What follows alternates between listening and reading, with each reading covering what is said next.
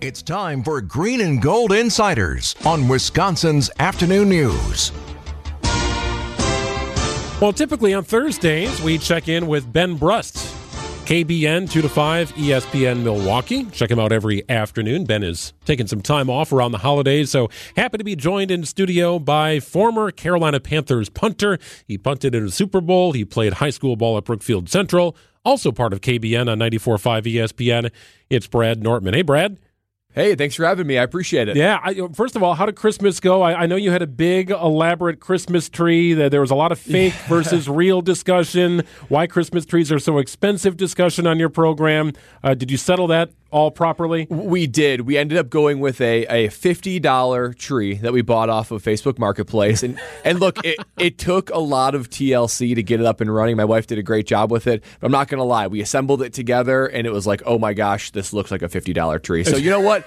We got through this year, and that's what the whole plan was. Let's get through this year. Was it a one-year thing, you think? Well, the thing is, we would like to do a real tree if possible. We just did a big renovation, though. There's no real logical place to put the tree. And the only place that really makes sense is in a new carpeted area. And we're like, oh, we don't want to mess with sap and needles and water. So that's why we thought, let's do a fake tree. We wanted to leave the door open for a real tree in the future. So we needed a one-year stopgap and maybe something we keep on going. So you know what? We felt like it was the right decision this year, even though the version 1, the first iteration of this tree, before we pruned it and fluffed the tree and put it on, it was a rough looking Charlie Brown tree. Oh, pruning a fake tree. Yeah. All right, there we go. Christmas tips with Brad Nortman. Hey, you played in the NFL for a number of years. I'm always interested watching games that are on Christmas Eve, Christmas Day. How disruptive is that? Is that a badge of honor to play on those days? Is it annoying? Does it get in the way?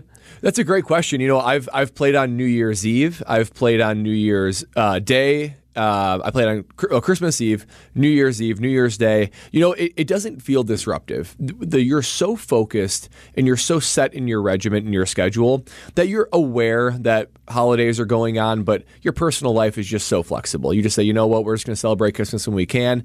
And it just feels like the season rhythm continues and then the external just changes, right? So playing on Christmas Eve or New Year's or Halloween or whatever it was, I played on Thanksgiving. So all these different times to play, if anything, it changes the monotony a little bit. It feels like a bit just something special, something different, something to get up for, because the season is long and it feels like you use the term a badge of honor, and I would say that's true. And when you can play on those holidays, more eyeballs are on the television, you bring your A game a little bit more. So I always found it to be enjoyable. I look forward to playing on holidays. I want to ask you about the Jair Alexander situation. As a former player, I don't know if you've ever had a teammate whose behavior seemed a little erratic or off. I'm guessing you have. You don't have to name names, but if you'd like to, you can. Okay.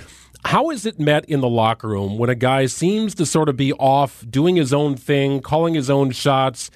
You're not sure if he's hurt. Is he ready to play? Is he engaged and interested? It's a very weird situation in Green Bay that has cost Jair Alexander about $100,000 in one game. He's been suspended for kind of making himself captain of the Packers' last game against the Carolina Panthers, your former team. What is this like? What is the dynamic like in the locker room? So I've only had one experience with a teammate being actually suspended, and that was Greg Hardy. He was a defensive end, and those were completely different situations, right? He was alleged to have physically violated his girlfriend and things like that. So things that were cut and dry, easy, got to suspend this guy until we know more details, and it ended up being suspended for quite a while, and it actually ended up ruining his NFL career. He was also a little bit off, so that was a similar thing where a lot has led up to that, and that was a very shocking climax of, okay, we need to suspend this guy. I had other guys in the locker room that maybe were a little bit different, a little bit, march to the beat of their own drum, not afraid to disrupt status quo and be vocal. But it was always within the bounds of reason, right? And something that Jair did with the coin toss fell outside of the bounds of reason, in my opinion. Some of the things that his antics of wearing the championship belt and being vocal, you just take those with elite players. I played with guys that were also elite in their position. Jalen Ramsey showed up to training camp in a Brinks truck as a message to the ownership saying, "Pay me." So, I mean, that is, again, that's sort of, it doesn't take away from the team. It doesn't affect our wins and losses. It was day one of training camp, and oh yeah, by the way, he just went out and practiced and balled out and ended up getting that extension. So I've seen it a bunch of times. as a player in the locker room, it's light, it's fun, it's easy, as long as it stays within bounds of reason.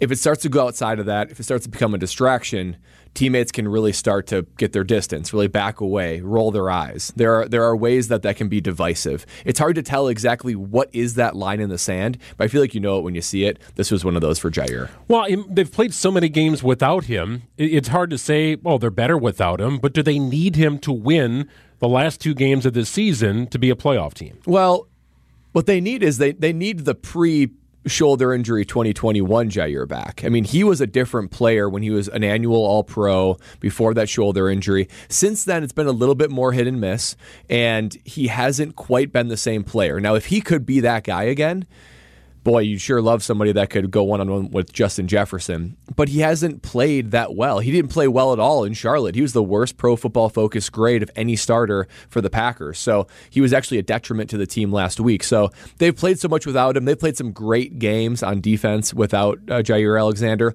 So it's not necessary, but it's going to be much more of a team focus. You need a team approach to shut down Justin Jefferson. I don't care who the quarterback is. You got any New Year's plans? What are you doing? How are you celebrating? I am hosting Green Bay game day, the pregame for the Packer game. So that's going to be 4 to 7:15 before the Packers take on the Vikings. And then I'm just going to go home, chill, watch the Packer game. My wife and I, when the game's over, maybe watch a movie. We'll probably have some drinks. We'll probably stay up till 12:02. Say we did it and went to bed. So nothing too crazy. I've had plenty of lots of fun New Year's in the past. A year like this just feels like a quiet, easy, restful way to go to enjoy. Love it. KBN is the show. It's Brad Nortman joining Kyle Wallace and Ben Bruss 2 to 5 every day. We'll let you get back to your show, Brad. Thanks for your time. Thanks a lot for having me.